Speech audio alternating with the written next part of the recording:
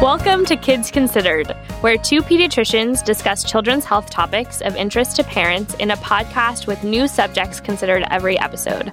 I'm Dr. Lena Rothstein. And I'm Dr. Dean Blumberg. And we're both pediatricians at UC Davis Children's Hospital in Sacramento, California. And that leads us to today's topic.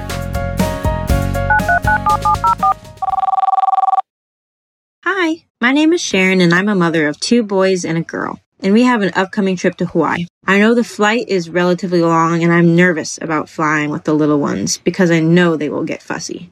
Is there anything I can do to make things go smoother? Thank you. This will not only help me, but the other passengers on the plane. You know what, Sharon? Such a good question about traveling, and one that has so much information that we're actually going to do two parts this time. Right, because we'll cover some of these issues in the first part about how to prepare to plan to travel with children to make it smoother, as Sharon mentioned. Right, and then stay tuned for part two with some more details about how to really optimize your vacation with your kids. Right, while traveling. Right, but before we talk about some strategies to make it easier to travel with young children, let's talk about the benefits of travel. Yes, because there's lots of benefits. Some people travel to visit family in other states or countries. Which is great for everyone. Right. Extended family wants to see your kids. And the child can be closer to their grandparents or aunt, uncles, or cousins. It can reinforce essential relationships that last a lifetime. And there's also travel for pleasure. Vacations. And this can be enlightening and provide eye-opening experiences. Not only for the parents, but also for the children. No matter what their age. And seeing different perspectives that traveling to different cultures, different countries or different states can be invaluable in nurturing a sense of understanding and empathy. And don't forget new food, sights, and experiences. And all the family time. Yeah, so I feel like planning a vacation right now. All right, hold on. Remember how we got started on this? Yeah, so there's the challenge of traveling with children. Right. It's overwhelming. And really, the unpredictable schedules. There's always the potential of traffic or flight delays. Infinitely long packing lists. You've got to be prepared for that. And because we don't want to deal with cranky kids along with the inevitable stress of even routine travel. Right. So let's talk about some common sense strategies parents use when traveling with children. So families can visit others and see the world. And create a lifetime of memories along the way. Which is the point of travel, right? Right. So let's start with making sure that kids will have fun when they're traveling. Making sure they're engaged. And of course, this depends on the age of the child. Because obviously, babies will have different needs than toddlers or teenagers. Exactly. So do some research about your destination. Find some kid-friendly activities that are age-appropriate for your children and their interests. So let's do this age-related. Let's talk at the beginning, talk about traveling with infants first. All right, starting at the beginning. In a lot of ways, traveling with children less than a year or two of age is easy. Right. They're portable. You can take them with you. Yeah, you can take them anywhere, and they'll be happy as long as you create a comfortable environment for them. And keep them on their routine. And that reminds me how often that we've talked about the importance of routine for young children. Right. We've mentioned in episodes discussing tantrums, sleep, divorce, and brushing teeth, the importance of routines. Really, we can't emphasize working on maintaining a routine enough at this age. Right. Schedules are very important for infants. And in particular, pay attention to their schedule for eating and sleeping. And stay as close to this as you can while on vacation. Plan your days around this schedule. Another aspect of maintaining routine is having some familiar touchstones along with the new experiences and environments that travel exposes us to. So bring along your infant's favorite toys, bottles, books. One pitfall you don't want to fall into is having the baby in a stroller or carrier all the time while you're on vacation. Make sure they have a chance to stretch on a mat or roll around. Yeah, you want them to get their tummy time in. So let's move on and talk about toddlers then. Okay. Many people are particularly afraid in traveling with this age group. Right, because they worry about tantrums. Which is perfectly reasonable to worry about. But toddlers are at a fun age to travel because they take so much in. Right, and they're engaging with all of the sights and sounds and people that they're seeing. They enjoy exploring new experiences. But they can also be very easily overwhelmed. And that's really what can lead to the dreaded tantrum. Right, which is no fun for anyone. And it's not fun for the toddler. It's definitely not fun for the parents. And so to prevent meltdowns, leave plenty of downtime. Do not overschedule them. And let them release their energy in a playground or the hotel pool. Right. You can look for local parks near your hotel or relative's house, wherever you're staying. And this allows them to run around in an open space at their own pace. Or also, you just could let them recharge with a nap.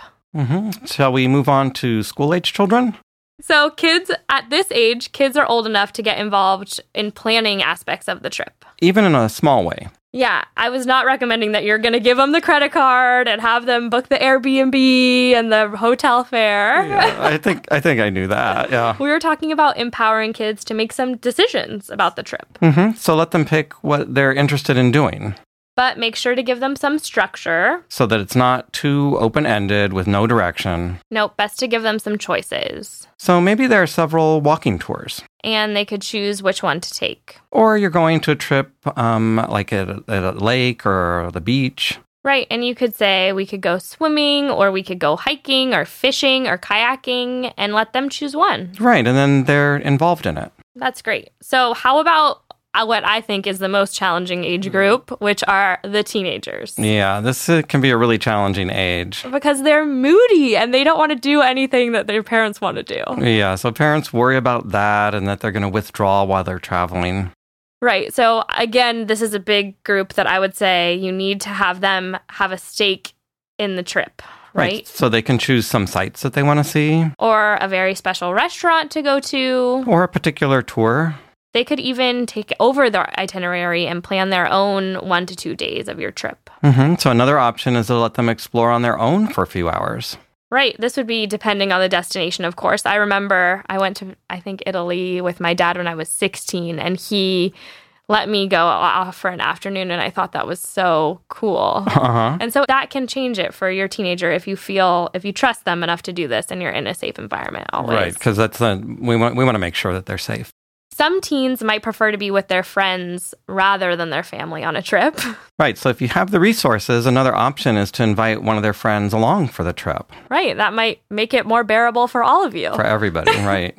So let's talk about families choosing where to travel. Like whether they should visit their in-laws or grandparents? I don't think that we need to get that intimately involved with choosing who they're going to visit. Okay, well, that makes sense. How about different destinations? Of course. So beach vacations are awesome choices for the whole family. Really, they work for all ages. For young families with infants and toddlers, they can get maximum flexibility by getting a condo at the beach. And if they get a condo if it's at the beach, they can return to their base for naps or for meals.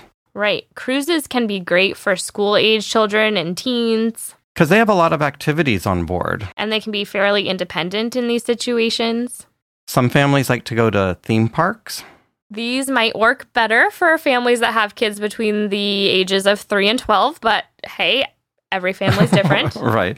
Children younger than 3 tend to have a lot of limitations on the rides that they can go on. Yeah, and then as they get older, they become a little less interested. That teen moodiness kicks in that we talked about. Like, why would I want to go to Disneyland? Right, although a lot of parents like to. Yeah, that's true. That's true. I love Disneyland. Fun for all ages. So ask the older kids where they want to go to. Exactly. This will make the trip more memorable for them. And if you have the resources, consider international travel. But do not forget passports for children. I will say, do you know where Tom is right now? No, where? At the passport office in San Francisco, because we are leaving for an international trip in 1 week, and he didn't have a passport? Passport's expired. Oh, so do not be like me. Don't forget your passports for your kids. They need them. Yeah, so they'll need them. They need them to travel internationally. Even infants. So you can go to the U.S. Department of State website to find out more. And definitely plan ahead. Because new applications and renewals for children under 16 need to be done in person. And obviously, this can take some time, a whole afternoon. Right. From experience. Right, the voice of experience. And then really, double check the expiration date of your own passport because you don't want to be caught with an expired passport. Exactly. So let's talk about air travel with children. I think this is really intimidating to parents. It is. When planning air travel with children, you want to make it as convenient as possible. So this comes with a warning because this is going to cost more. Right. You may want to get nonstop flights if possible, or at least minimize the connections you make. Right, because the last thing you need is to be trying to make a connection at an unfamiliar airport with a toddler who's crying and screaming. Right. Although sometimes other families might want to break that trip up if it is a really long flight. Right. So it may be very difficult for a squirming child to tolerate a 10 or 12-hour flight. So in that case, maybe you want the layover. And then you need to balance the length of the layover. Long enough for kids to walk and stretch and burn off some energy. And long enough so that you're not stressed making the connection. But not so long that it's increasing your travel time and making it more stressful. So you may want to consider flying as early in the day as possible. This reduces the chance of delayed flights or missed connections. And plus, once you're settled on the plane on these early flights, everyone usually just wants to nap. Right, including your kids. Right, which is perfect. One more thing when planning the flights and itinerary.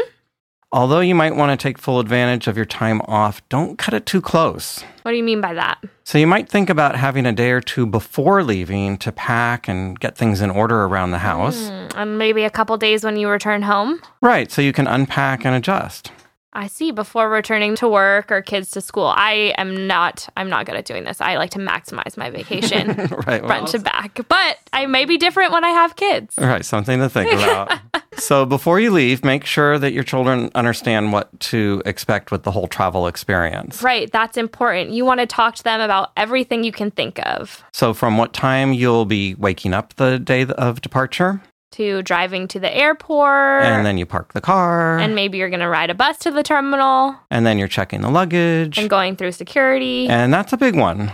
Right. Make sure they know all the items that need to go through the x-ray machine. Even their favorite toy so that they don't cry when their toy goes in the x-ray machine, right? And what it might be like to board the plane. And that they need to stay seated during takeoff and landing. And then what to expect when they arrive at their destination. And we could go on and on. I think we've already gone on too much already. Okay, so now the flight is planned and the family gets to the airport. And the kids are prepared because they've talked about what to expect. So what can the parents do to make the airport experience easier? You could take advantage of curbside check-in.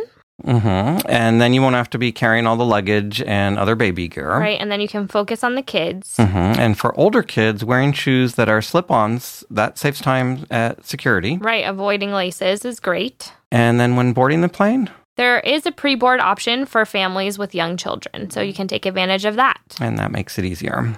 It seems like almost every episode we talk about breastfeeding. All about the benefits of breast milk. But storing breast milk can be an issue.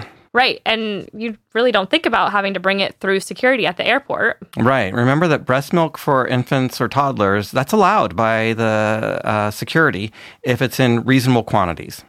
So you need to remove any pumped breast milk from your carry-on bag to be screened separately. And be sure to inform the TSA officer at the beginning of the screening process that you are carrying breast milk more than 3.4 ounces in your carry-on. And this is typically screened by x-ray.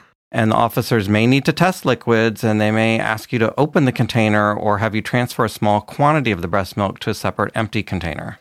Just let the officer know if you don't want the breast milk to be x-rayed or opened. They can sometimes take alternative steps to clear it with extra screening procedures. But just so parents know, it is okay for the breast milk to go through x-ray. It won't harm the milk in any way. Right, and it does not need to fit within a quart-sized bag. If you're using ice packs or freezer packs or any of the frozen gel used to store and cool the breast milk, that's totally allowed. And for formula or juice, the same considerations apply as we just talked about with breast milk. Right. And make sure you bring extra breast milk or formula in case of delay. But I don't want to forget that we actually can just breastfeed our infants and toddlers easily at the airport too, directly at the breast. And you found some nice resources for that. Right. So many airports have designated pumping or breastfeeding rooms, although I'm a proponent of just breastfeed wherever and whenever you want. Some moms might be more comfortable in these rooms, and some of them are quite nice, actually. So we'll post a link on our website. I think it was called Mama Board, for traveling moms, that kind of lists all of the major airports and where they can find these specifically pumping and breastfeeding rooms. And there's an app for that, right? There is an app for that too, so we'll post a link to that. So I think we'll end this episode right there. We've covered about half of the things that we want to talk about, and we'll have to continue this discussion about how to enjoy travel with kids in our next episode. So tune in. Tune in and look forward to how to eat when we're traveling, how to schedule our time appropriately, and a lot of other great tips. Yeah, so we thank Amy Zeid at the UC Davis Child Life and Creative Arts Therapy Department at UC Davis Children's Hospital for reviewing today's topic, although Dr. Lena and I take responsibility for any errors or misinformation. And before we finish, I need to do a little bit of a travel joke, okay? All right, let's hear it. Okay, so why did the librarian get kicked off the plane? Ooh, I don't know. Why? Because it was overbooked.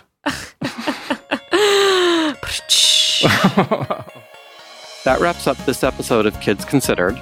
You can find more information on our website, kidsconsidered.ucdavis.edu. Follow us on Twitter at Kids Considered. And Instagram at Kids Considered. If you have feedback on this show or topics you would like us to discuss in the future, we would love to hear from you. Please call us. Our number is 916-915-3388. Or email us at kidsconsidered@gmail.com. Please rate us on iTunes or wherever you subscribe to your podcasts. Thank you for listening, and we hope you will join us for our next podcast. Kids Considered is sponsored by UC Davis Children's Hospital.